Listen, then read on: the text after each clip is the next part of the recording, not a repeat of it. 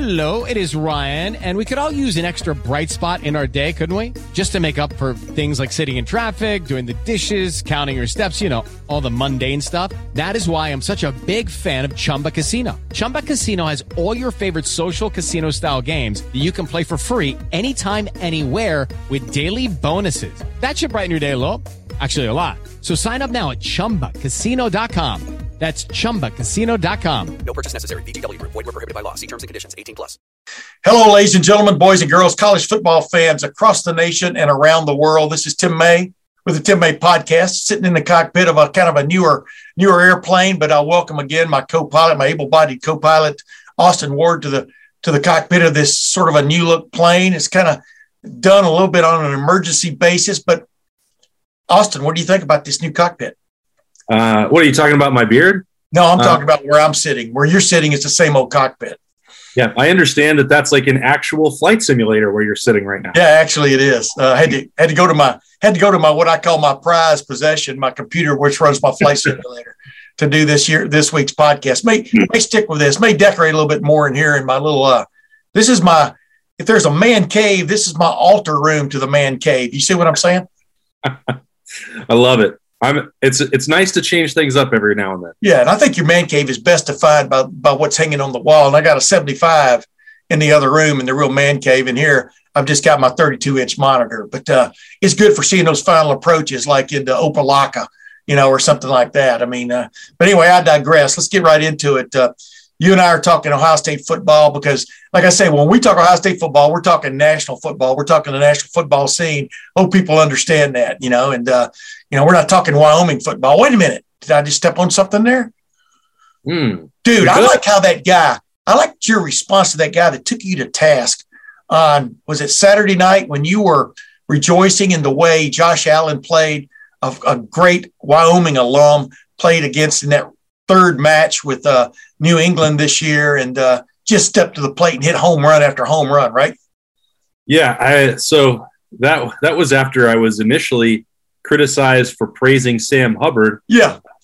And this, the side of the family that I married into that grew up in Columbus has been a lifelong Bengals fan. And I've always been sort of agnostic with NFL teams. I cheered for my fantasy teams, but when you have a little one running around and the influence from that mother, this has become a Bengals household. So the fact that you have the Bengals and I'm allowed to support anyone I want, by the way, and it doesn't impact my job at the NFL level. And we literally watched Sam Hubbard grow up before our eyes. That's pretty cool to me. So, I'm happy to support those kids wherever they are, but especially when they're in the Bengals and I'm at a watch party to see an NFL team try and break a 30-year streak. And some people are just so angry, Tim. I don't get it. I know. Normally I let that go, but this particular account has been doing this for quite some time, and I had a little bit of enough. And then I followed up by that by getting to enjoy one of Wyoming's finest exports, Josh Allen. It was a great Saturday of NFL football. I really enjoyed it. Yeah, we're going to see if he's gotten over the hump, man, because getting over the hump means you also got to beat Kansas City eventually, right? Yeah. But wow, I mean, I love watching Sooner rather than later. Yeah, I like watching Josh Allen play, man. I really like it. And, you got to do like me, when Hubbard makes a play, I just tweeted hubba hubba. I didn't get into any kind of like gushing or anything. But in my mind, that's gushing because Sam Hubbard's one of my favorite guys I've ever covered at Ohio State. I mean, a guy I would ask for investing advice. I mean, you understand what I'm saying? It runs deep there with that guy. And just one of the great fellows we've run into, right? And I mean – Hubba hubba, I probably would have gotten the same amount of trouble. I mean, you probably would have.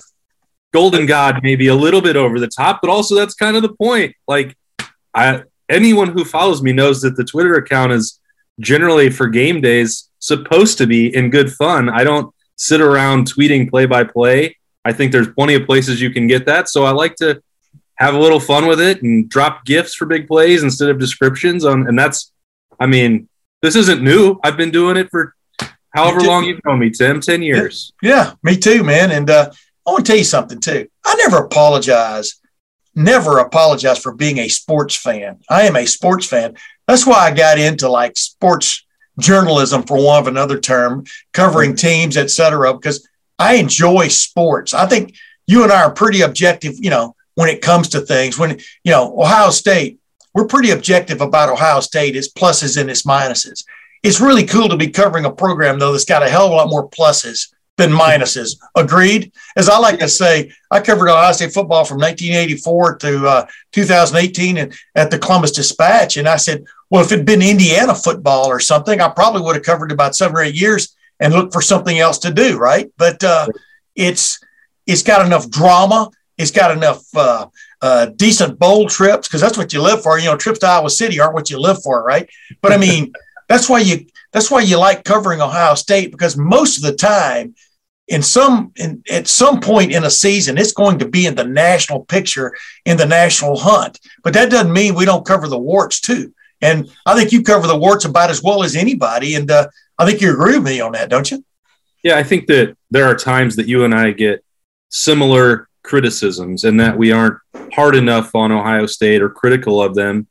And it's to me, they're so dwarfed by all the other things that are positive here. And it would be, you'd be going the complete other direction if you focused on the few things that were going wrong. The defense last year was not good. We've pointed that out. And yet the year before, you could see some of the justifications why they didn't make the move. We're going to get into all that a little bit later on. Yeah. But the point, this team, this program, I've been covering them now over a decade since I got up here from a different situation where there was a lot more to be critical of at Tennessee. They've been in a New Year's Six bowl game every single season that I've covered them. So how many things could really be wrong? If I spent all that time focusing on the 2 or 3 things that you could be critical of all the time, well, 97 of them are positive. That wouldn't make sense to skew the coverage that direction. And then I know you and I have a similar philosophy here. They've won well over 90% of their games since I've been here.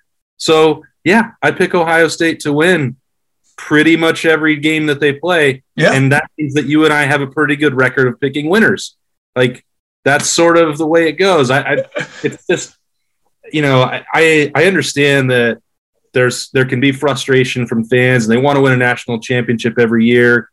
And other fan bases, as seen by just this one person we're talking about on Saturday, are pretty jealous of it, I think. And that's what fuels a lot of this. Like, we don't have anything when we cover this team to really be negative about. It wouldn't be fair to do that when they're so wildly successful in the first place. And as a teaser, the stuff we were negative about, pretty heavily negative about this year, the head coach understood that. And you're not going to know until we sit here a year from now whether he took care of business in that regard. But, oh, my goodness, he's made some swings, man. He's chopped at that tree, to pardon a Greg Schiano philosophy. I'm talking about Ryan Day with getting rid, I think is the right term, 3 defensive coaches, bringing in 3 new defensive coaches, including a new coordinator, including a new safeties coach, and Perry Eliano from Cincinnati. We'll get into whether or not I think he ought to be coaching the corners in a minute, since he had pretty good success with that at Cincinnati. And then Tim Walton, basically the defensive backfield coach, but corners coach also, former Ohio State player, guy I covered a long time ago. His dad was a coach. I knew he had coaching in his blood. He's been in the NFL for a long time. Coached in college also, was a defensive coordinator in the NFL for a season.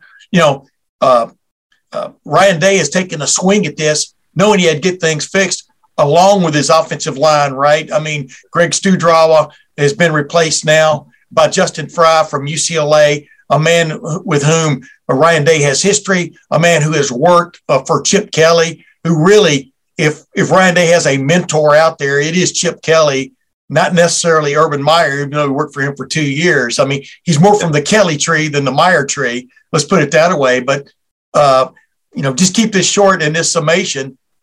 He has taken his big swing again, right? Yeah, he recognized the situation and he understood the assignment. And this is what sticks to me. And I think I brought this up last week that, people in the Woody are saying, well, they know that they don't get 6 more tries to get it right. It's a little bit of a jab back at Harbaugh over his comments and how long he had. Ohio State knows that the situation is very different Ryan Day knows that after losing that one in November in the Big House, if that happened again in the Horseshoe, well, the whole thing for him might collapse upon itself. And he doesn't get a bunch of mulligans because the standard at Ohio State right now is simply so much higher than it is at Michigan.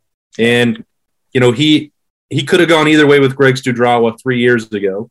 And he kind of wrestled with that one before electing for that continuity. But you saw the things mounting over the last couple of years. They were concerned in 2020 about the interior pass pressure, which when you had Josh Myers and Wyatt Davis, it was hard to understand why that would really be a weakness considering how talented those two are. And then they worked to address that with the tackles, and then the short yards and red zone situation didn't work. All right, well, that was sort of the straw that broke that back. You're looking at, linebacker production and overall scheme and matching what Ryan Day wanted. That wasn't working out. And Kerry Combs was going to have to take a step back to a position coach and a pay cut as his contract expired at the end of the month. So that was a situation, again, that could have gone either way, but this was more Kerry Combs leaving. And so that meant, all right, we'll focus on this plan, which is 2 secondary coaches, Jim Knowles running that show, and then feel comfortable from there. But that's pretty sizable. Yeah. You wouldn't have maybe thought, because Matt Barnes got another job as well. Al Washington was encouraged to see what his options were, but you're not looking heading into year 4 to be replacing 4 spots on your staff. But Ryan Day didn't just say, hey, the other part that I mentioned, they won 11 games in the Rose Bowl. They were young and inexperienced. Maybe next year they can be better. He didn't take that approach, which would have been easy for him to do. No, he took the more aggressive approach, and we'll see how these hires all work out. But, I mean, that's pretty substantial for someone heading into year 4 to be remaking that amount, that number of spots on the coaching staff. You know what? With that in mind, I want to get to my guest this week. He's been on a couple of times before, but he's one of my favorite people. And Jake Ballard, former Ohio State tight end, former NFL tight end, was part of a Super Bowl winning team with the New York Giants.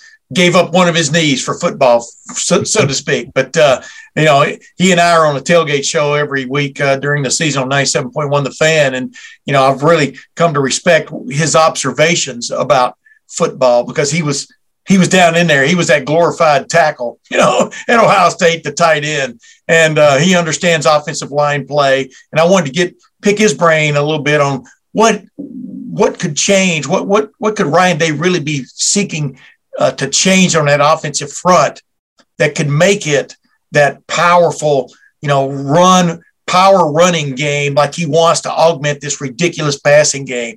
Like you just touched on a second ago, and we'll come back and talk about this after Jake is done.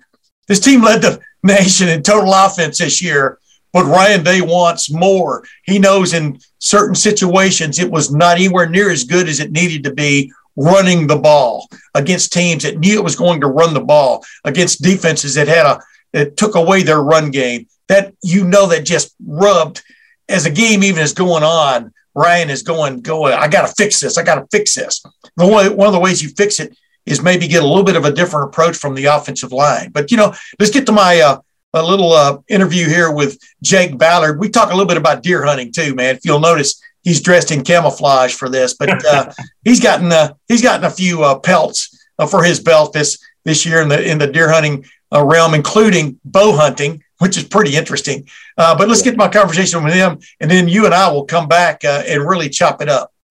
As promised, ladies and gentlemen, I want to jump a little bit deeper into this, into these coaching changes, but not the defensive side. I mean, the fact that I covered Tim Walton as a player, and that Eliano is from the same neck of the woods I'm from, East Texas, Killeen, Texas, but he played at Stephen F. Austin State University in East Texas, right just north of Lufkin. We'll talk about that for another day, but I wanted to bring in my good buddy, Jake Ballard. We have become good buddies, haven't we, Jake Ballard? Absolutely. I mean, the man owes me some venison jerky. So go ahead. I'm sorry. What were you going to say? No, I was going to say we just been making the golf rounds this past summer and looking forward to a bright, long golf season 2022. I do owe you some deer jerky. Like I told you the other day, my mom got me a dehydrator for Christmas, so we'll have plenty to go around. Yeah, well, I'm feeling a little dehydrated here, so that would come in handy. I wanted to get you in here. Long weekend, huh? Yeah, from a long weekend. Yeah, not like the old days, man. It's not like you. Every time I look up, you're at another in-law's house or something, celebrating Christmas, or I'm not sure what you guys were celebrating this past weekend, but the celebrations just continue at the Ballard place, right? Unfortunately, yeah, we have a lot of Christmases to go to, and this one got pushed back due to lots of COVID sickness and people not wanting to get the elderly sick. So eventually we finally got the last one knocked out of the way this past weekend. I got you. Well, good for you, man. Hope you got many. Hope you really got many of the gifts you really sought, And we're going to get to you sitting up in a deer blind with a bow and arrow in a moment. But I wanted to get into, because to me that's as interesting as anything else we're going to talk about. But to Ohio State fans, they want to know, wait a minute, Ohio State led the nation in total offense this year. C.J. Stroud, obviously a Heisman finalist, two receivers jumped over 1,000 yards. One had two of the greatest games in Ohio State receiving history, Jackson Smith and Jigba, with 215 catch games, one of which was in the Rose Bowl, where he set a bowl record for receiving yards, et cetera. Half of that was Yak, but what I'm getting to here is Ryan Day. Throughout the year, you heard that Ryan Day was probably ready to part ways with Greg Studraw, the longtime offensive line coach. I think if you've been someplace 6 or 7 years, you'd call that long time anymore in this age. But, let's just get right into it, Jake. You and I did that tailgate show, for 3 years now running. We talk about a lot of things. I really trust your football knowledge as much as anything else. But what is Ryan Day? What is he seeking on that offensive line from a coaching standpoint that could be different with Justin Fry coming in from UCLA? What do you see that could be different, or what he might be after there? Well, it's kind of interesting to finally see a staff from Ryan Day that's all his own. We're finally to a point, both sides of the ball, they're all his handpicked guys for the most part, besides Larry Johnson, but he'd be on anybody's staff, no matter what coaching change. But I think Ryan's just really looking for the days of having just a dominant offensive line and being able to run the ball when it's called upon and needed. I mean, the imbalance between the passing game and the running game this year was very obvious, but it shouldn't have been with the caliber of line that we did have and have coming back. And obviously our running back situation with, Mayan Williams and Travion Henderson, in my opinion, two of the best backs in the country. I am biased, but the sky's the limit for those two guys. Yeah. So the fact that when the games were on the line in Michigan specifically, because that's the most glaring loss of all Buckeye fans this year, our line got dominated and we couldn't really move the ball on the ground when we would need it to. Their pass rush was very apparent and got to CJ and affected the game, and we couldn't run the ball to try and slow those guys down. A lot of times throughout the year, we just were doing, inside zone, outside zones, jets trying to stretch the edge, but there really wasn't a up the gut. There was no power, really no counters. And I think that's what Justin Fry is going to be bringing to the table. Yeah. And when we say that, we're talking about against credible defenses, because obviously there were a couple of games where they just ran all over some people, but right. We're talking about the games you got to win to win a Big Ten championship and a national championship, right? Well, I don't care what Travion Henderson runs on Tulsa, it kills them. When we needed to dial up some runs to attack the line of scrimmage and move the line of scrimmage with our line, it seems like we couldn't do that very well against the team up north. As you think back on it, because, I'm hitting you sideways with a couple of these questions, but what was it defensively that you think gave this offensive line problems when it came to running the ball? I mean, you and I sat there and we talked about this. I mean, to me, watching it, it was like a lot of teams when they would slant and angle a little bit and just kind of, or switch just before the snap, jump just before the snap, things like that, or not attack like you thought they were going to, really seemed to give this, seemed to give this offensive line pause on occasion. I mean, is it that simple? I mean, just what did you see? Because obviously Utah had it going on there for a while in the Rose Bowl, but when you throw for 600 something yards, you're really giving up a lot just to stop the run. But go ahead now. Well, yeah, and against Utah, we didn't give up one sack, so it Yeah. was pretty crazy. You know, the guys on the roster can do it. Why they didn't do it against Michigan? Michigan, I think, was the better prepared team. They were hungrier. They were unfortunately tougher. Like we've heard all these quotes from Michigan's coaches and Steel Chambers and all those guys, and it was just the truth. What was causing them fits? Two outstanding edge guys who might both be first rounders. Some super solid linebackers hitting the gaps and, you know, getting off blocks and a little bit of moving from the inside. But it just seemed like overwhelmingly we were the physicality, we were outmatched or just did not decide to turn it on. I mean, I've been watching these guys, linemen Ohio State for years. They're tough. They're strong guys, athletic. They could dominate that game. We didn't. For whatever reason, I think we've named a plethora of them. Yeah.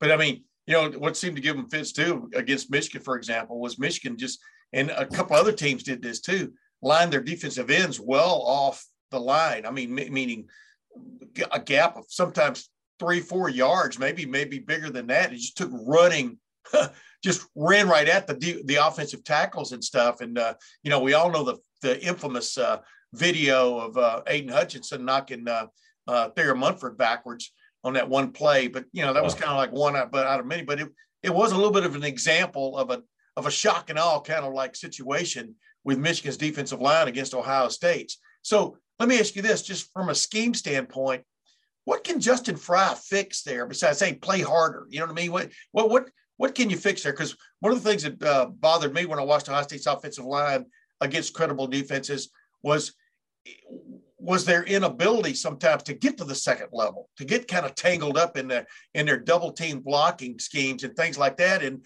a linebacker, like you said, sometimes he wasn't even fighting off a block. There wasn't anybody there to block him. I mean, especially on that 3rd and 1, you know, that first possession against Michigan in the second half, the linebacker just shot the gap like the defensive line had blocked him open a hole. You know what I mean? Which is what you hate to see with your offensive line. But you know what can you kind of change there when you're a zone heavy team? You run a lot of RPO. What can you change to get your offensive linemen still more aggressive on those runs? I mean, you know what I mean? That's a lot of things at once. I'm sorry, man. No, you're good. I mean, I think it. You know, I don't know Greg Studraw. I can't even say. Studrawa. I've never been around him. I don't know like what they're teaching them in the meetings and stuff, but it just seems like with ours very zone heavy and RPOs, it was very almost like position blocking. You know, cut this guy off, not be the attack, be the point of the attack. Let's move the front. Yeah, it's like we were always not. I don't want to say catching, but sometimes kind of catching and just getting in between guys and moving the line with the zone plays. Where Justin Fry, you know, at UCLA, he came in 18. He took their yards per game rushing from 175 or 158, I think, to about 215 in 2021 season, which is a huge improvement. And I think they did it by doing, like I said, getting into the power game. You're pulling the backside guard, having a tight end, maybe 2 tight ends in there to try and run downhill, and then doing some misdirections with the counters, whether it's a guard center counter or guard tackle or guard counters. And I think for running backs that can be downhill runners, AKA, I think Travion Henderson can do it, but I'm more talking about Mayan Williams. You know, Mayan Williams is a power back who should have that in his bag, or not. It's not his fault. The power should be in the offensive bag for him specifically. Talking to a guy who when I came to Ohio State, they sat me down and said, hey, we need you to block 46, 47 power, and you'll get on the field a lot as a true freshman. And I did. And that's what, kind of got me playing time. But with him, I just think we're leaving a lot of yards on the field. And from Justin Fry's standpoint, I think changing that mindset of being an attacker and working on drills and expectation can help change that. You know, you'd be worried if you didn't have the guys in the room. The guys are in the room that can get the job done. So it's just all about implementing his scheme, his expectations, and all of that into these offensive linemen at Ohio State. When I said if you could get block 46, 47, man, you can get yourself on the field. Did you say, wait a minute, what about these? What about these? Right.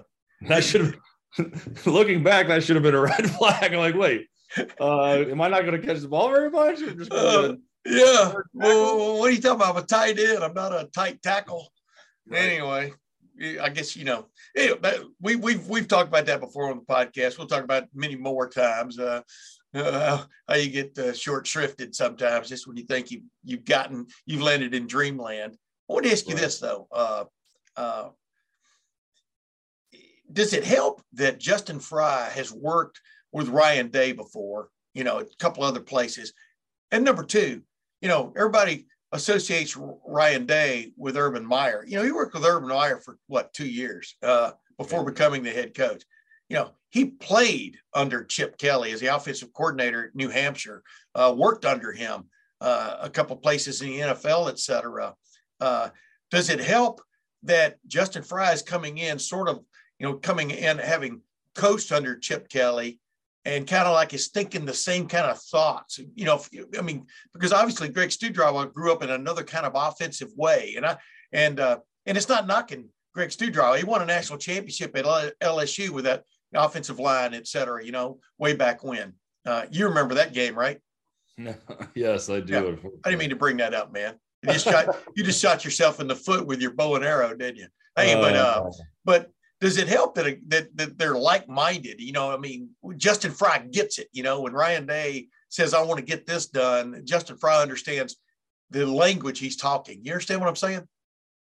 Oh, yeah. But it's like, I've obviously never been in coaching, never been around in the back means of college coachings, but I would assume after being around football at every level that it's kind of like your teammates, what to expect, what they're expecting and the kind of mindset. So, their relationship goes way back. And I'm sure, Ryan seeked him out before they announced the parting ways with the O-line coach and told him the expectation and probably told him what they're looking to improve on. And he knows what he can bring to the table. That's why he was sought after. So, it's definitely a better hire than finding somebody who's never worked under Ryan, I would, in my opinion, because it's kind of unknown except for what you see in the resume or just from the game film. But, now Ryan knows how he conducts himself at practice, knows how he talks to players and sees a lot of value in that where he wouldn't have brought him in. When Ryan Day took over in 2019, after the Rose Bowl of 2018, major change on the defensive side of the ball. Brought in 2 guys from Michigan, brought in Jeff Hafley. The defense got fixed right away, because 2018 was not that was not a great defense either. They played 3 quarters of pretty good defense in the Rose Bowl and almost blew that, against Washington. He's taking the same swing at this tree, man, with his axe, bringing in Jim Knowles, a new defensive coordinator, and of course Tim Walton, Perry Eliano, a guy from Cincinnati, but has been around the block many times coaching wise. Heck, he even played at Stephen F. Austin State University north of Lufkin in Nacogdoches, Texas. So he knows where I'm from. He may not know that I know where he's from, but then Tim Walton, who's been in the NFL, was a coordinator in the NFL at one point, was coaching with Urban Meyer and his staff. But my point is, what does this tell you about Ryan Day that he's willing to make? Not willing. Willing is the right word, that he made these kind of sweeping changes to his coaching staff to address, in essence, the elephant in the room, which was push come to shove. There were times they couldn't stop people. And then push come to shove, there were times they couldn't run the ball down people's throats. What does that just tell you about his makeup as a head coach? Well, I think it tells me he obviously self-evaluates, right? Yeah. Their strengths, and a lot of coaches don't do that. I think that's what separates like mediocre coaches from great ones. And he's not going to give his coaches and friends passes just because they are that. He expects them to do their best job to put them in a situation to win. And I'm sure in 2020 they talked about everything they needed to fix, and he probably didn't. He kept them all on. And he expected that to be fixed, and it wasn't. And he had to make tough decision to put the university and the team in a better situation to win. And that's hard decision, but that shows me it's a great leader, because he he wants to put a better team on the field, a better product, because he knows if he wants to start winning some national championships, our defense needs to be even like 50% better. Not, yeah. 100%. That's all it takes, better. man. Just a marginalized percent better, and we will have chances. And it's just so crazy how the world can turn. A couple of years ago, they're talking about Al Washington going, Tennessee and all that stuff. I wish him the best. I think he will do good. I think he's probably better fit for a D-line job. And he's over there with Marcus Freeman now. So that's exciting for him. But I'm really pumped to get these new guys in here. Ellis, Perry Eliano. Yeah. Perry Eliano, Coach Kobe Bryant at UC. The Thorpe winner is Sauce Gardner, was a first team All-American down there. They had two of the best DBs in the country. So he's bringing a lot of knowledge. Walton, Jalen Ramsey had the highest praise. He said he might be his best DB coach he's ever had, and great human. And he really tried to get to understand the players.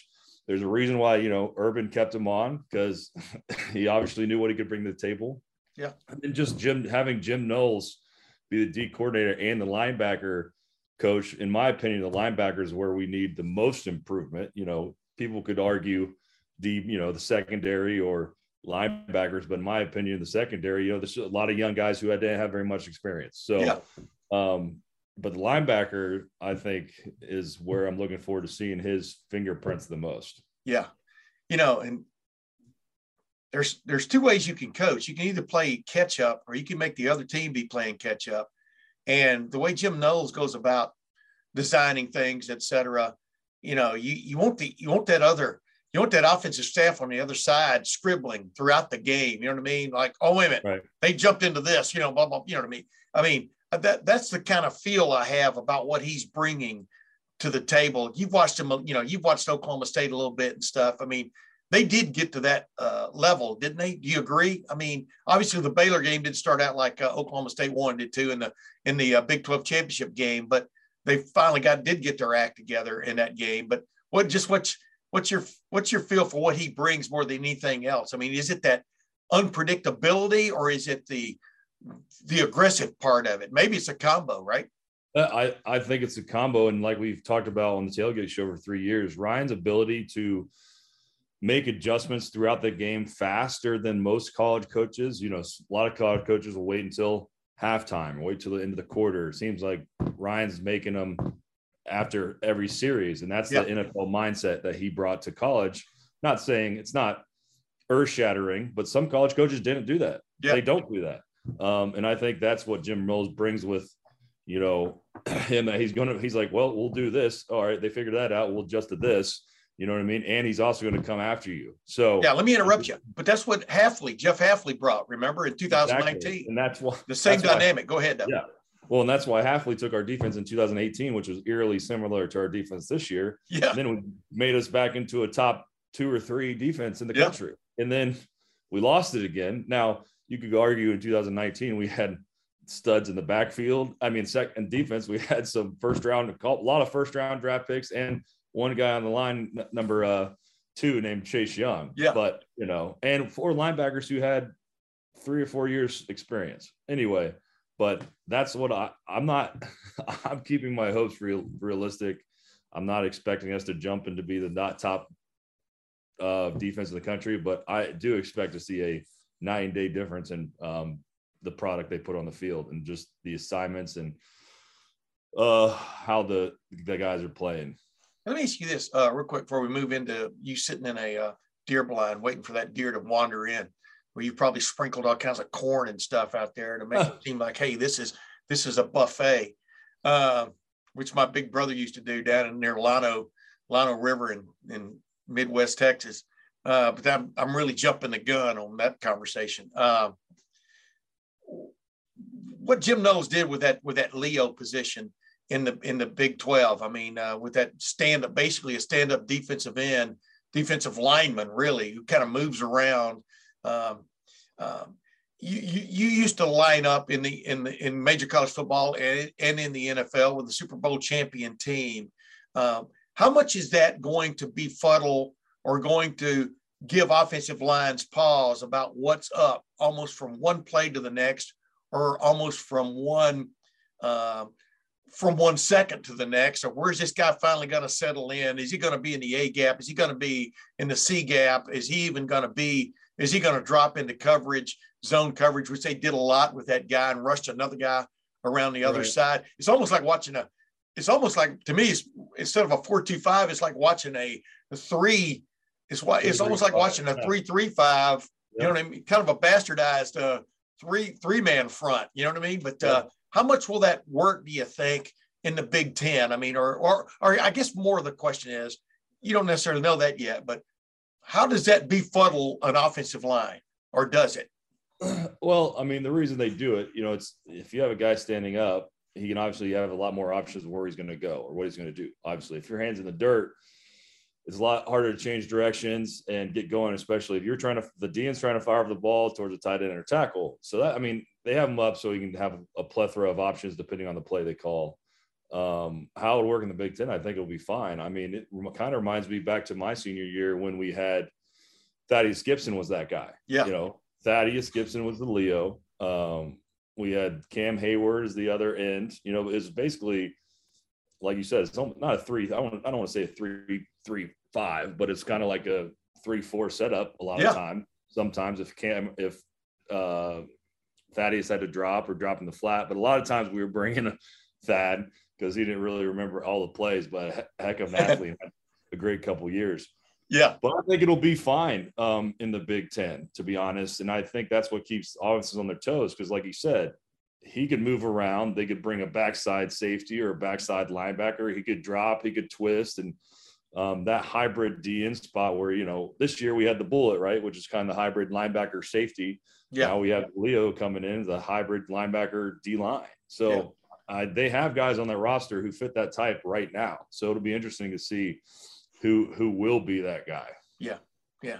And sometimes you want to show people you can do that, or you're willing to do that just so they have to game plan, right? I mean, just so it has to mess with their mind a little bit, even though they may line up in a 4 guys with their hand in the dirt more often than not. But I mean, more often than not now, you see a lot of defenses, even Ohio State, with guys standing up, I mean, you might have 2 guys with their hand in the dirt, sometimes 3, but keep them guessing is sort of the name of the game now, isn't it? Because of the rules. Oh yeah, no question. I mean, I haven't watched enough film on Oklahoma State, so I'm just excited to see the transition of this defense. Speaking of transitions, here's a segue. You're wearing camo. I appreciate that this morning. I barely saw you there when you came on camera and stuff. How many deer did you end up getting during deer hunting season? Or is it still going on, by the way? It is still going on. It goes until February 5th. I've gotten 4 deer this year, 3 with rifle and one with my bow so far. Yeah. Man, you could have survived, man, back in the old days, when you had to build log cabins by hand and during the summer and then hunt for poor little deer looking for something to eat in the middle of the winter. Man, you would have survived big time with that bow and arrow thing. I mean, I was impressed because you sent me a photo from the deer blind the other day. You were sitting up there, your boots were hanging out and stuff. You had that compound bow. I mean, how many pulleys are on that thing, man? Oh, there's at least, I'm pretty sure there's at least two big pulleys on it. But the pullback on that is what? I mean, that helps on the pullback, obviously, and stuff. But mine said it's 70 pounds. Oh, wow.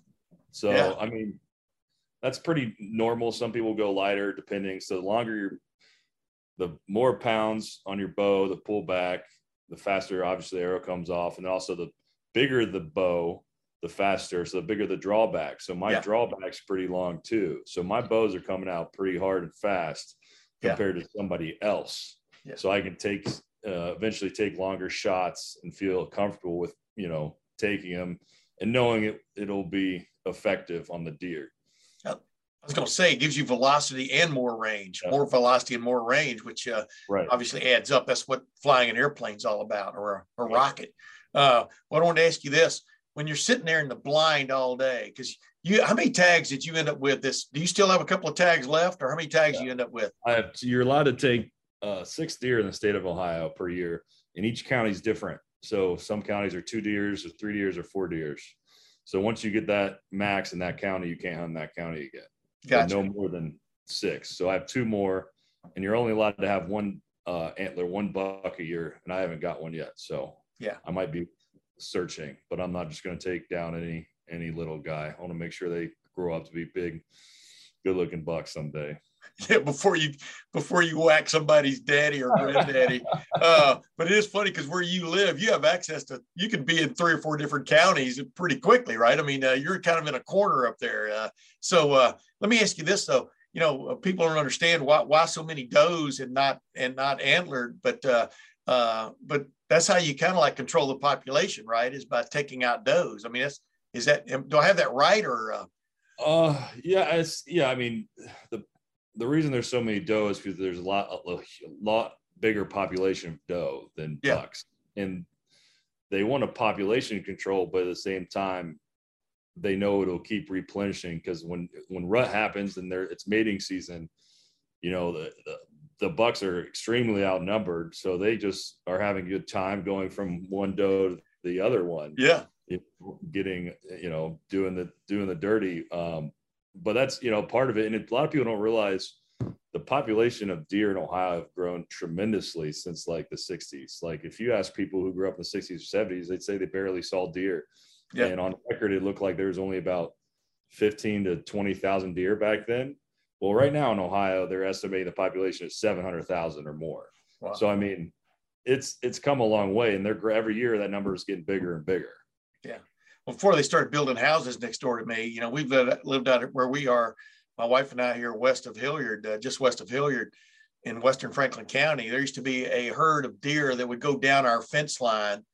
We have like 4.5 acres out here, a couple of horses, 3 horses, but they'd go down our fence line every night, man, just going from the woods on one side of the road to woods on the other side and stuff. And now, of course, they're building houses. I once joked with my brother who had a deer lease out on the Llano River out there in Midwest Texas. He paid money in his buddies to have this deer lease that they had to keep up and stuff. But I told him you could come sit on my front porch and get whatever deer you wanted, man, instead of paying probably $1,000 or more a year to make sure you kept corn in the feeder and all that kind of stuff. What's it like though, Jake? I'm not a big hunter, as you well know. I mean, I don't take it away from anybody, but and I'm not making fun. But what is it like? What is the difference between bringing down a deer with a rifle are you allowed to hunt with shotgun in Ohio? You are, aren't you? Yeah, you are. So in Ohio, it's just there's certain calibers you can use, and they can't be.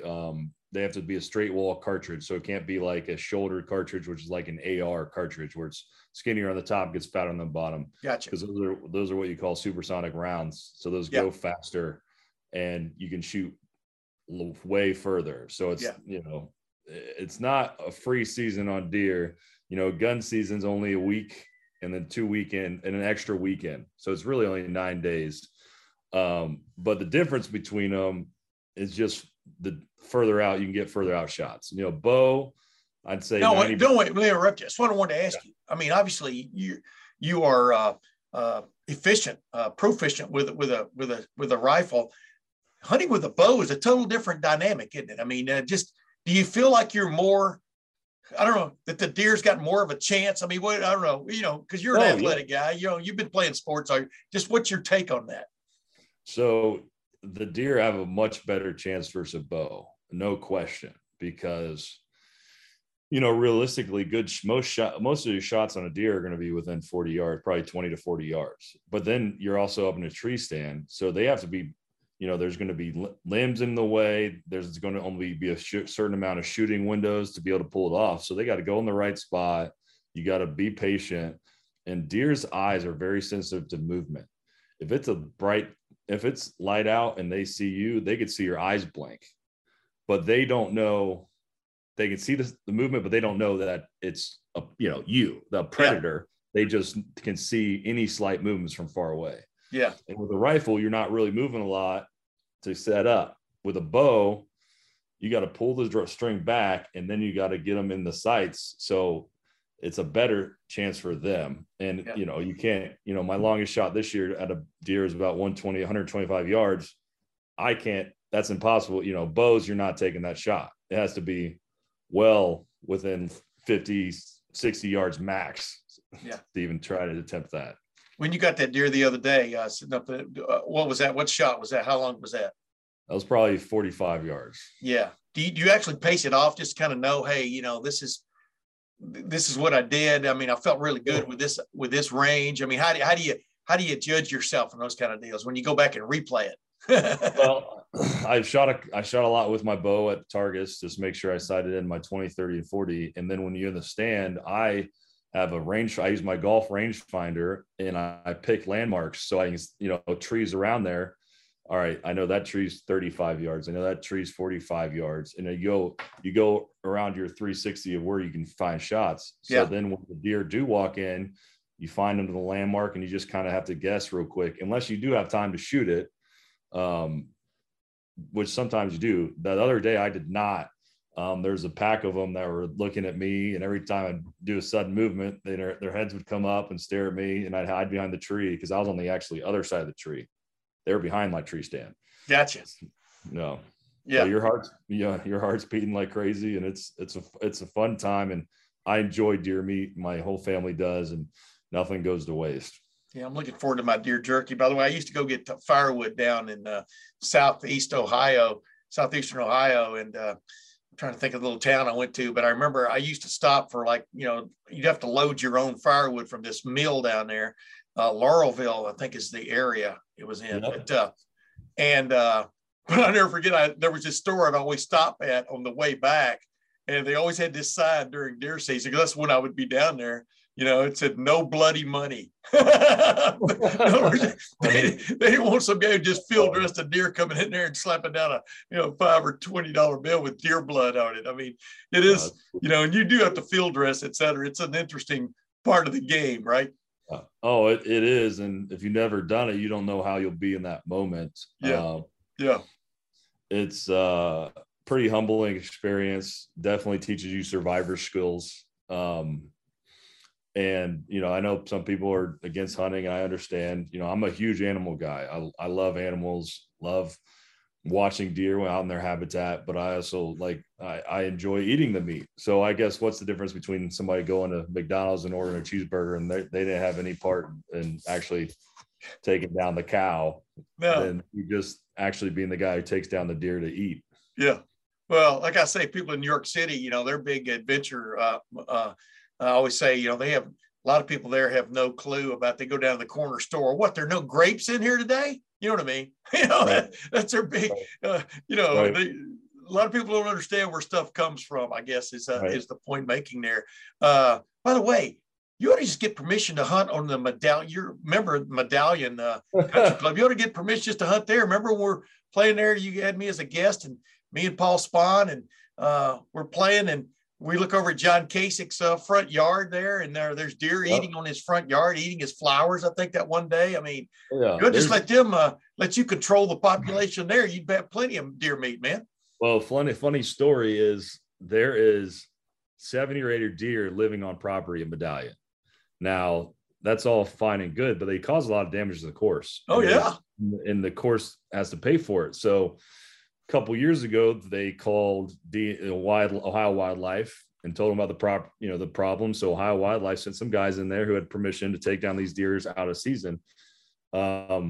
And they did. They took about 12 of them out of there, and people who were living in Medallion got really upset and supposedly came to the clubhouse armed to try and get these guys to stop taking out deer. Armed. So that's what I heard. That's what the club, the head of membership told me. Wow. So now they're actively working, because I called him the other day. I'm like, hey, can I hunt on property? And he laughed, and I was like, I get the optics. Me covered in camouflage, dragging a deer carcass through a neighborhood, probably not the best. And he was laughing, but he's like, no, actually, we're working with Medallion HOA and Division of Wildlife to figure out when we can take some of these deer out. And he's like, so I can add you to the list. I'm like, there's a list? He's like, yeah, you're the 5th member who wants to help take them down. Oh man, that's good. I knew that would lead to a nice anecdote. Hey, Jake, I appreciate you being on the Tim A podcast again, my man. I wanted to ask one last thing before we get out of here. Back to football. Like you said a while ago, I think it's a sign of intelligence and a sign of maturity that a head coach realizes this isn't working. I think if Ryan Day could have made those changes the second, third week of the year, because, you kind of gave Kerry Combs and that group, 2020 was not a referendum year. You know what I mean? I mean, with everything that went on, shortened season, everything was hyphenated in that year, abbreviated, whatever aided you want to throw in there, conjugated finally against Alabama. But a game that, you could tell he was very upset with the way things went down in those first two games, right, against Minnesota and Oregon. I don't know what marks you give him, like you said, for stepping up and making these changes. I mean, because he knows ultimately it's his butt on the line too, right? I mean, he understands that. I mean, I give him a lot of credit. Those aren't easy situations. And other coaches might have just said after two games, like, all right, well, we'll keep the same guys in place. They'll figure it out. It's growing pains too, but Ohio State, you don't have time for that. Yeah. And he understood that. And he called on Matt Barnes, and Matt Barnes got handed a real raw deal, in my opinion. Like, hey, you're now the defensive coordinator, and he didn't have a whole offseason or spring ball to install what his game plan and his scheme and what he expects from his players. And I honestly think he did a heck of a job for the situation at hand. Agreed. I mean, for Coach Day to look, at the first two games and make a tough decision, especially with Kerry Combs, who's a great man, great mentor, great coach, Ohio guy through and through. And to make that difficult decision shows you where his priorities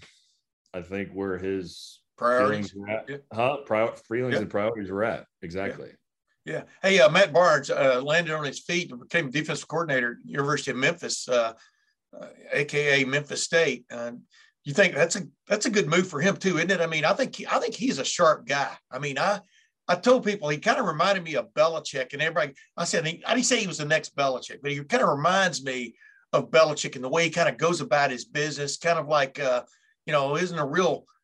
He can have a conversation with you on an intelligent level, but he's not really big on small talk for the most part. I just liked how matter of fact he was about a lot of things, or how he really didn't tell you a whole lot. I mean, kept most of it to himself. But what's just your take on him specifically? I think he'll be definitely up. I think he'll do a great job at Memphis. He's definitely, I think, a hot up and comer coach. I wouldn't be surprised in 3, 4, 5 years if he's either a major defensive coordinator somewhere at a bigger program, or a head coach if he wants to step in that direction. Yeah. I've got to know him a little bit. Great guy, not a huge talker, but can have conversations about anything when you do. But I wouldn't, like I said, I wouldn't be I was kind of bummed we had to let him go, but I understand Buckeye Nation and the pressure that Day is under. And I've been telling buddies, it's hard to do a great job when the horses aren't in the stable. Like, people would be shocked. I was shocked. I think I said this at the Michigan game. I tweeted it. It's just very shocking how the lack of talent we had on the defensive side of ball this year. A lot of it's inexperience, but we just didn't have any dudes, and he had to try and figure it out with what he had. And I think he's going to have a lot of success moving forward. Yeah, when the Rose Bowl, Steel Chambers, Cade Stover, I think both of them started at linebacker in that game. Neither one of them was a linebacker this time a year ago. Cade Stover has defense in his background. Obviously, Steel Chambers does too, but that just shows you how they were trying to make, chicken soup. You know what I mean? Right. Without a lot of stock, I think is the best way of putting it, right? Exactly. But anyway, hey, Jake Ballard, appreciate you again, man. And I got to get in one of those 2-man deer stands with you one of these days, man, just to kind of document the situation. And people don't understand. I'm also going to try to help, quote, manage you on a long driving tour. We're going to get that set up, but you're feeling pretty good about that right now, aren't you? I am, but I haven't got any swings in a while, so I need to get on indoor spots and get some swings in. Hey, that could be our excuse for having telling our wives you got to go to spring training, down in Florida, get to, a couple of weeks, you know what I mean, to get everything tuned up. But I'm down. I gotcha. Well, all I know is I've seen you hit the ball in a simulator before, and I feel it's one of the few times in life you feel sorry for a simulator, because oh my goodness, when you can hit a ball so hard it hits the screen of the simulator and then hits the wall behind the screen, you've got something going for you, don't you? You got to feel you pretty good there, right? Yeah, we'll just see how it comes this year when I start making the tours, if I can get to any tournaments. Yeah, just reminded me of when you were talking about that 12-gauge slug a while ago, firing out of the shotgun, man. The power there is obvious, but we'll talk about that on another day. Jake Ballard, once again, thanks for joining me, my man. Thanks for having me. Man, I always appreciate having big Jake Ballard on here, man. When I'm managing him on the long driving tour, we're going to make some waves. I just know it. He's like our buddy Will Crawl, man. When he hits a golf ball, the golf ball knows about it, right? Yeah, I haven't really I've only seen a couple of social media clips and then heard the secondhand exploits from when you and Ballard are out there playing some scrambles and cleaning up, winning all the money around Columbus. But I've got to see it because, I play my fair share of events too. I'd love to see, maybe let's get Stoney and Will and Ballard out there, and when they really connect. Now, I know from two of those three that it might not always go where it needs to go, but it's going really far no matter which direction. Wait a minute. Who are you guessing it goes where it's supposed to go? Who are you guessing on that? Jake? No, I know it doesn't always go where it's supposed to go. Yeah, I know Will doesn't play enough anymore to find that consistency, and that's why he doesn't want to pick up the club a lot. Stoney, man, it's 75% of the time pretty good with that. Yeah. Finding the fairway with the driver, and it is crazy long. But so maybe all three of them. I just didn't want to speak for Ballard with the directional aspect. But I guess when you're swinging that hard, any mistake is magnified. So it's going to be hard to be perfect all the time. Hey, before we jump into it, this is what drives me nuts about a guy like Jake, though, because this is what I love about him, too. He could dial it back 20% and hit the ball over 300 routinely. But I give it up to him, man. It's like Ben Hogan said, take your swing, man. Take your swing at the ball. And, and he does. And boy, when he connects, you can ask my buddy Moose Spahn, Paul Spahn, when he connects, or Dave Holmes, when he connects sweetly, man, that ball goes. It's an amazing thing to watch because, you think you're playing pretty well, and then you step up there. I mean, I hit the ball pretty good for a 67-year-old, pretty far. I even won a long driving contest this year for seniors at this one scramble. But it's just another realm, man, when a guy hits it 100 yards farther than you, 150 yards farther than you do in some cases. You've played for those guys. You know what I'm talking about. Well, you hit the ball a long way yourself. Well, I don't know. You hit it from the wrong side of the ball. That's your problem. Well, I know that it's a different game when Stoney connects and is in the fairway, and we're looking at having a 7-iron into par fives, and I'm used to having a full go at a 3-wood. I mean, the game changes completely for them. Now, when you swing that aggressively, a lot of times it doesn't quite translate when you do get that 7-iron in your hand, and that's where I come in to help these guys out. And I love that's why I prefer these days scramble, 2-man scramble, 4-man scramble, whatever. Yeah. Because otherwise you're playing against these guys. That gets tough. That's a little bit. A little bit emasculating to have to follow that up. You're either playing with them or against them. Hey, man, have them on your side, right? Hey, speaking of that, I wanted to say this before I forget about it, man.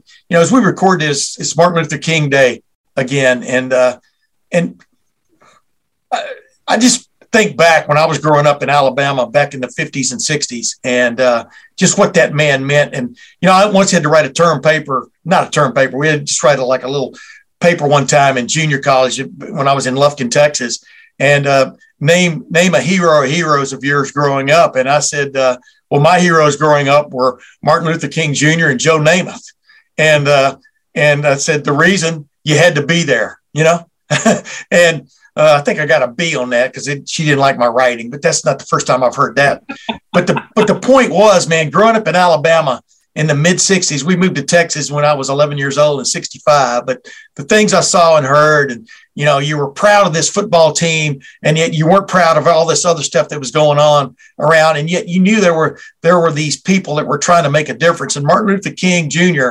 was definitely one of those. The guts that man had, the bravery he had, forget about his eloquence, speaking, et cetera. And basically the peaceful demonstrations that he pushed. Think about the difference he made, Austin, because we watched that national championship game the other night, Georgia and Alabama. Neither one of those had an African-American player until the early 70s. Right. Neither one of those. And now look at them. They celebrate the African-American college football player. It's crazy how far things have come, how far those programs have come once once everybody embraced the idea that all men are created equal, just give me a shot, And it's, to me, it kind of gives me goosebumps every time I think about the bravery shown by Martin Luther King Jr. and many others in that time. I mean, Selma, Alabama was only 50 miles east of where I grew up in Demopolis, Alabama on US Highway 80. And, all my kinfolks were in the Tuscaloosa, Birmingham area. And just all the stuff that went on back then was just crazy. And just to see where we are now, we've got a tremendous distance still to go. But to see where we are now, it's stark to me. Yeah, and I think that it's well worth remembering that, especially in the context that you bring it up in our realm, how far athletics has come and how important that is. We say this a lot, and we said this during COVID. The world could move on without sports, but it affects so many lives, and it's so important for so many people. And some of the impetus for change comes from that. And that's not to shift the tone of appreciation for Martin Luther King to that, but that's going to be a reflection. So many people see those African Americans succeeding at such a high level, and a lot of that wouldn't have been possible without some of the things that were going on and the bravery that was shown in the 60s. And we're talking about just making the speech. That takes a huge amount of stones to do that. But it's also, when you listen to the content of it, one of the greatest, I think, that's ever been delivered. If you remove you just read it and not understand where and how and why that it was being given, just incredible message, incredible eloquence, well written, well delivered, well spoken, all of it. I mean, it's one of the greatest speeches, and certainly one of the most famous speeches of all time, and deservedly so. Yeah, absolutely, well said. And it's really interesting to me. I always tell I've only got one brother left now. I used to have three, but they were all huge Alabama fans, and it's just really my baby brother Tony. My baby brother is 64, but it's just amazing to me that Alabama football, as far back as it goes, the national championships involved, the Bear Bryant era and stuff, it didn't have a Heisman Trophy winner until Mark Ingram, and all of their Heisman Trophy winners to date have been African American. That just tells you a lot, I think it just puts an exclamation point on how far things have come in that realm. But let's move on past that. The preface was Ryan Day taking a swing at this tree man with his axe. Sometimes you got to chop things down before you can build that new log cabin. I think that's what he's looking for defensively. We saw him do this. There's an example of things being changed overnight, is the wrong term, over a season defensively. When he first took the job, Greg Schiano was out. Jeff Hafley came in. Ryan hired two coaches from Michigan. Are you kidding me? Boom. They went from one of the worst defenses in the country in 2018 to arguably one of the top 5 defenses in the country under the direction of Jeff Hafley. This thing has happened before. It can happen again. Do you get the sense that with Perry Eliano, with Tim Walton, and, of course, with new defensive coordinator Jim Knowles, that this thing can be fixed, in essence, immediately in terms of football talk? Yeah, and I think that some of the improvement was going to occur naturally. We've talked ad nauseum about how much inexperience Ohio State had. Well, just about any scheme with more experience is going to be more successful, and these guys were going to have another year in the weight room and all those factors that were going to lead to some improvement. But if you're able to come in and clearly coach this and maximize, but what can be a complex scheme, which is similar to what I was thinking about, some of the Jeff Hafley conversations when you bring up his name there and how rapid that transformation was. Like, he always said, I don't think that our scheme is that hard. And we try to make it simple for them to understand. But when you're able to run a variety of things that, players are able to comprehend and execute, well, that makes you that much more difficult, to prepare for and play against for offenses. And Jim Knowles and Eliano and Walton and then Larry Johnson returning, they're still going to have to get these results, and they're going to have to teach it. They're going to have to make sure that they understand it, and those guys are going to have to play really hard. But I would think with a large number of veterans now returning, and you have Tanner McAllister helping as part of that in the secondary coming in from Oklahoma State, and Zach Harrison will be back after that announcement over Friday. You have players at all three levels that understand what it takes to play at a high level, what it's going to take to get to a championship level and beyond. And then if you factor in, maybe more schematic improvements or different fundamental emphasis on tackling or whatever. I don't know what specifically it's going to be under Knowles. I think we can have a pretty good guess, but where will the biggest strides be made? I don't know. I know that he's delivered them at Duke and at Oklahoma State, and now he's going to have more talent at his disposal than he ever has before. So, I don't know how far up that number is going to go, but I think it's reasonable to expect that it should be significant. Yeah. And Jake and I talked about a few of those differences defensively that you could see, with that stand-up Leo and moving around and, just all these little schemes he came up with in the Big 12 to confound Big 12 offenses. I mean, the thing that stands out to me about Jim Knowles is he wants the offense to be defensive. He wants the offense to be going back after every possession going, well, wait a minute, now we figured this out, but now they're doing this, and you can do that by just moving a couple of guys around, that's what they've got going for them, which they had with Jeff Hafley, which you and I both talked about. We both wrote about back then, offensively and defensively, there wasn't a team in the country making adjustments as the game went on. Forget about, hey, we'll get to halftime, we'll get this figured out while we're sucking on our orange slices. You know what I mean? There were defensive adjustments going on. As the game went on. Hafley was up in the box. We'll see where Jim Knowles ends up, but Hafley was up in the box. They were adjusting as on the fly, and that to me is the dynamic you want at Ohio State. I think you agree, right? I mean, last year it just seemed like the adjustment almost didn't come till the next week or something, or maybe 2 weeks from now. It was and that's not knocking anything, because I thought, as Jake pointed out, Matt Barnes was kind of handed, wow, hey, fix this mess, do it now, kind of like walking into a hotel room that's been blown asunder and you got to get it ready for the next guest, in 2 hours. It's hard to do. And not that I've ever done that, but I appreciate the people that do. But back in the time of Guns N' Roses and stuff, you know where I'm going with that. But anyway, but it is interesting, because I think that's where this defense is going again. Do you agree? Yeah, and I would say that part of it, and this, every time I say it, it sounds like excuse making. I think it's just a reality. Ohio State was too slow and maybe too stubborn to make adjustments, but that's harder to do when you don't have players with that base of knowledge. And that's why I say, some of this improvement, if the staff had stayed completely the same, I believe this strongly, maybe Ohio State would not be a top 10 defense with that group of coaches. Maybe, it was justified to make the moves that were made. I'm not suggesting at all that they weren't. I think it was pretty clear that it wasn't working the way Ryan Day wanted, which is why these changes happened. I'm just saying that when you're dealing with that level of inexperience, you don't have, all right, well, let's go to this. Remember when we ran this against this team, we're going to dial that up. That blitz, remember, we haven't run it in 6 weeks, but we need to do that again.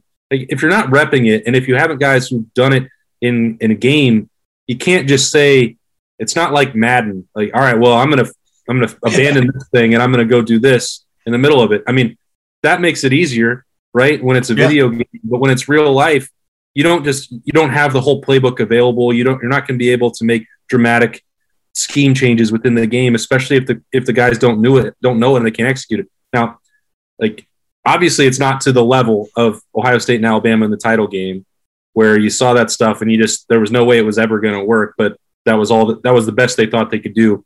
Yeah. They had more players available to them last year, and you would have thought that you'd see more of that diversity. And I think for a lot, in the middle of the stretch of that season, Penn State and Nebraska, maybe we were seeing that, but it certainly wasn't good enough when you got to a more level playing field and on the road in the snow against Michigan. And there's no real debating about that. But now if you have that in your back pocket, because this staff gets to come in, they've got a full offseason, and they've got veteran players who have some experience now in the 4-2-5 and what Jim Knowles may be running. It's not going to be identical, but there's going to be familiarity there that Ohio State can build off of. I think that's a really significant part to keep in mind. Yeah, and let's face it, the linebacker. We talked about this last week. The linebacker room was just a mess this year. I mean, because you had guys who you thought were going to step up. Remember, and I was pursuing that kind of thing,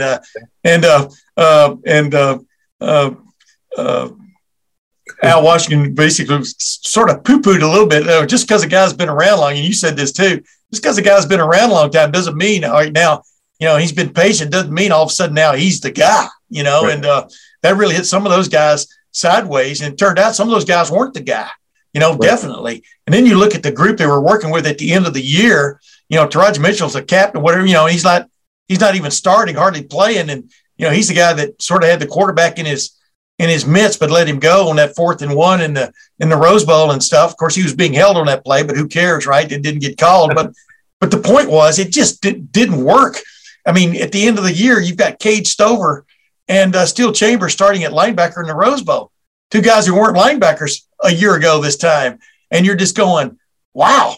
But like you keep pointing out, though, Jim Knowles is benefiting from the fact that a lot of guys got thrown into the fire this year, learned on the job, and he's going to benefit from that experience, both good and bad. But, what really stands out to me is even when I asked Steele Chambers about what Josh Gaddis, the offensive coordinator at Michigan, said about them being, not physical enough, whatever, he goes, well, he was telling the truth in that game. There is a self-awareness there by these guys that they weren't good enough, right? And that really helps you when you're coming in and making some changes, as opposed to you're walking in a room, well, it wasn't us, it was them, it was the coaches. No, it was everybody.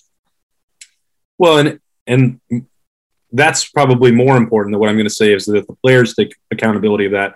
But if Ryan Day doesn't as well, then you're not ever going to get it fixed and take it to the next level. And he recognized that. This goes back to your whole premise here. Yeah. There was a belief that because of the way he handled the last 2 years with, Kerry Combs with a limited sample size, but bringing him back and then having the patience and writing off 2020 as a weird year, which it was, Matt Barnes promoting Parker Fleming, there was just this sense, and I know because I read it all the time on the message boards at Letterman Row, that Ryan Day wasn't making these aggressive hires, and it really sparked in my mind when you talked about Al Washington and Greg Madison initially, and the aggressive move to go across the rivalry to bring in two coaches. Like, we're still dealing with a very small sample size. So if you're going to deal with the last 2 years and say that wasn't aggressive enough, you should probably remember the difficult situation he was in and the remaking that he had to do for year one and those moves he made and how well they worked. I don't think he anticipated that Jeff Hafley would only be around for 1 year. And that kind of disrupted a lot of that flow and continuity that he may have wanted. It means he made a great hire. And he's having to do this more significantly than he's had to or felt the need to from the previous two cycles. So, we'll see if he gets it right again. Yeah. If Knowles is really on that Hafley type level, if Eliano can have that same impact that he had at Cincinnati in a couple years, which was really, really good with Sauce Gardner and Kobe Bryant and Tim Walton, who's going to understand how to sell Ohio State better than just about anybody from wearing that uniform, being at both levels and winning some rings and championships. We can't make a verdict on that. I would just say that this was a reminder that that guy from the first year who did whatever it took to bring in the people that he felt were best suited for Ohio State at that time. I think he has no choice but to try and do that again. And he wasn't willing to stay put and stand pat or just hire people that he already knows, because these three people on defense, he didn't. Yeah. So he's gone outside here to try and get it fixed. Yeah, that is interesting. You know, when I have a chance to talk with Ryan, I'm really curious to know, and you may know this already, but how much did Knowles have any input on these two hires he made? Because these two hires, you know, are interesting to me, because one is almost a legacy hire with Tim Walton. I remember covering him as a player. Always liked it. He was one of those go-to guys you'd go to and get quotes from, because he knew what the heck was going on. I'm talking about had an awareness of what was going on the field. You know what I mean? Things like that. I really liked dealing with him as a player. We'll see how it is as a coach, you know. And then Eliano, I mean, you know, I think his recent record speaks for itself. Plus, he's been around. I mean, people are talking about, he's coached in Ohio before, but I mean, you know, his background of being from Texas and stuff, I think bodes well from a recruiting standpoint, along with everything else. He knows where the back roads are in Texas, man. He lived in Nacogdoches for 4 years at least. You know what I mean? That's just right up the road from Lufkin. Those are back roads. But it's not that bad. But my point is, you know, I get the sense that Ryan, you know, had as much to do with those guys being hired as being those guys being pointed out to him by Knowles. Do you agree?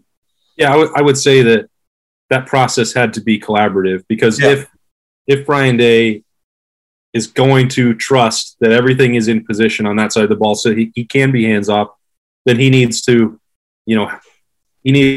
build some of that trust in the interview process. He needs to be working hand in hand with Knowles to make sure that that's in place and he's not going to have to worry about it. So he needs that familiarity with what those guys can bring. And I think the reason that you look at this and say that it couldn't have just been purely Knowles is that he didn't just bring in people from Oklahoma State or just bring in people from Duke. Now there are some, you know, options for analysts and quality control people that are coming from there with experience in Jim Knowles' system. That's a fact, and they'll all be, you know, confirmed in due time. But, you know, when they're looking at these other two spots in the secondary, and I know of 5, I think, interviews, and there may have been more, probably were, but the pool of candidates were not, all right, let's find people who have only worked with Jim Knowles or only know his system. That wasn't the situation. So they both got together on this and found people that fit. And I think that's a pretty good sign about the early parts of the Knowles Day sort of partnership here. Yeah. And Eliano, you know, he coached 2 cornerbacks at Cincinnati that are going to be high round draft picks, you know? Yep. I mean, so he knows how to get that done, even though he's going to coach safeties. So we'll see where that goes. But and then Tim Walton, you know, I'm talking about, you know, talking about, you know, replacing Kerry Combs, you know, and obviously the first round draft picks he coached, et cetera, his ability to recruit and stuff. But, you know, you're replacing him also with a guy, Tim Walton, who not only, you know, knows what it takes to get to the league. He's coached in the league for years. He knows what is expected of players at that level. And I think that brings an instant respect in that room. You know, on the defensive side of the ball with the defensive backs, hey, this is a guy who's been coaching where we want to get to. Wow, we're going to listen to this guy, right? Yeah, and I think that we'd be remiss if we didn't bring this up as well. Like when Kerry Combs, you know, and everybody involved makes this decision that they're going to go different ways, it shouldn't be dismissed how much Kerry Combs gave to Ohio State and his value. And I think that because it didn't work out with the coordinator role, it became a little bit overlooked how significant it was going to be to replace him. Because in the end, you're talking about the streak of first-round NFL cornerbacks, the success on the recruiting trail that was still ongoing, and he was a key part of that, you know, until 10 days ago or so. The passion that he had for the program that was unmistakable anytime, the energy, you're like, well, gosh, I'm sitting here thinking about, well, that's going to be hard to replace every part of that. Yes. And I don't know if Tim Walton can, but you do now have an alum coming in who's going to have understood and be able to have that passion for Ohio State that's unmatchable. As you said, he's worked with NFL cornerbacks. We'll see, you know, just how much success he has developing them to get there, but he will certainly understand what that takes at that position. Ties to Florida and Georgia, aside from being familiar with Columbus and the state of Ohio. So a lot of the boxes that Kerry checked to great success over the years, well, Tim Walton has that as well. So I think they did about as well as they could when you're talking about some of the intangible parts for what Kerry Combs brought to that unit and that position. Again, all of this is new. It's a couple days old, so you can't make a sweeping judgment one way or the other. But I mean, there also should be, and I'm not saying that there's not from everybody, but appreciation for what Kerry Combs did, and how big the shoes that leaves for Tim Walton to replace if he's going in there to work with cornerbacks. Yeah, I told Kerry Combs a couple of weeks ago. I said, "You're an iconic figure." I mean, because I've never seen anybody before who could literally put in Kerry Combs's niche and go, that guy's just like that guy. No, he's unlike anybody I've ever been around. He reminds me of a fusion reactor, just self-contained, just energy all the time and stuff. And, you wish him nothing but the best. I mean, I know I do, et cetera. I wanted to ask you this real quirky here before we go. Obviously, it was learned over the weekend that Al Washington Jr. is being hired by Notre Dame. Great landing spot for him as defensive line coach, it looks like, and run defense coordinator. Say run game coordinator, but that sounds like he's on the offense. Right. Run defense coordinator. And this is just a facetious comment, okay? But he's been named run defense coordinator for Notre Dame, and we saw Ohio State's run defense in games that really mattered this year. And I'm just going, well, wow. If he had the answers, why didn't he let somebody know about them? I mean, and I'm being facetious, obviously, but Marcus Freeman is mining that Ohio State situation about as well as you can, right? But did the same question pop into your head? Well, wait a minute. If he had the answers, why didn't they come forth? I think because of what's been going on with Marcus Freeman and the public comments and the private interviews or offers or whatever, Notre Dame has been obsessed with Ohio State for the last 6 weeks or so since Brian Kelly left. And I find it amusing a little bit because, I think anybody would want to copy the success of this program that we talked about, but you're not going to be able to lift it and place it in South Bend and just have the same success. Like,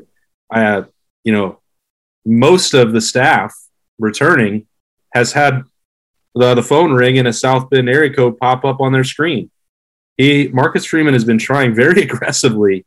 I don't know if it's to mess with Ryan Day, if it's to truly just think that he can bring the success of Columbus over and input all that knowledge and wisdom and then it'll work for them. I don't know what it is. Yeah. I know that trend exists, and it's just funny because they play each other in the opener, and I don't know why you would want to, poke that bear. You stole my line. Remember when I asked Jim Harbaugh that one time? Eat the snake, wrap it, whatever. He said he didn't get animal analogies. He had just used the term about his team being an anaconda. That was the year before. But go ahead, though. Go ahead. You're exactly right. What's going on, man? What do you think's going on? I just think I don't know any other. I don't know any other word. I'm just amused by it. It's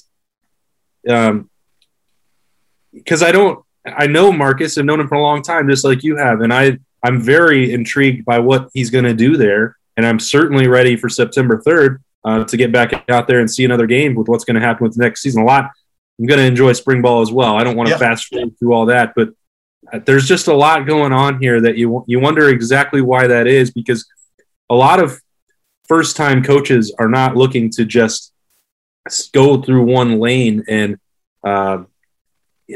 everything has been so focused on Ohio State. I find that odd. Yeah. I'd like to keep digging at that, and I'm sure that we will by the time September rolls around. Well, it's no secret that he came after Brian Hartline, and I understand. Brian Hartline is not only a hell of a coach, he's a hell of a recruiter. Just don't call him a recruiter to his face, right? He was a relationship builder. But Kerry Combs has been contacted by Notre Dame. Brian Hartline, Tony Alford, as an option to go back there. James Laurinaitis, you already got a piece of that, and he hired Al Washington. Yeah. That's 5 right there. Yeah. There it is, ladies and gentlemen. There may be another one. I just don't want to say it. Yeah, I know. But I know what you're talking about. But anyway, it's crazy. I guess September 3rd, we're going to find out, man. It's going to be fun. I don't know what buoys you more, a coaching change and then you take a big lead in a bowl game and then blow it, or a situation where a coach is going to make some big changes. You get behind in a bowl game, you come back and win with one of the great offensive performances in in college football history. I would think one team is riding a wave and the other team might have already gone over that wave. I don't know. We're going to find out on September the 3rd, right? Yeah. There's going to be incredible hype for this opener. I'm so excited already. Yeah, me too, man. Hey, but you know what? We'll just keep it in check. We've got a bunch of these podcasts to do between now and then. And awesome. Thanks for joining me in my brand new cockpit, even though yours looks exactly the same. I appreciate you once again on the Tim May podcast, man. You know how much I admire you. I'm going to blow smoke, here for a little while. Wow. You know how much I admire you, et cetera. And I appreciate you joining me again, my man. My pleasure. Until next week, ladies and gentlemen, for Austin Ward, I don't call him awesome anymore, but I should. But for Austin Ward, he keeps breaking stories out there. This is Tim May. We'll see you then. It is Ryan here, and I have a question for you. What do you do when you win? Like, are you a fist pumper, a woohooer, a hand clapper, a high fiver? I kind of like the high five, but if you want to hone in on those winning moves, check out Chumba Casino. At ChumbaCasino.com, choose from hundreds of social casino-style games for your chance to redeem serious cash prizes. There are new game releases weekly, plus free daily bonuses, so don't wait. Start having the most fun ever at ChumbaCasino.com. No purchase necessary. VGW Group. Void where prohibited by law. See terms and conditions. 18+.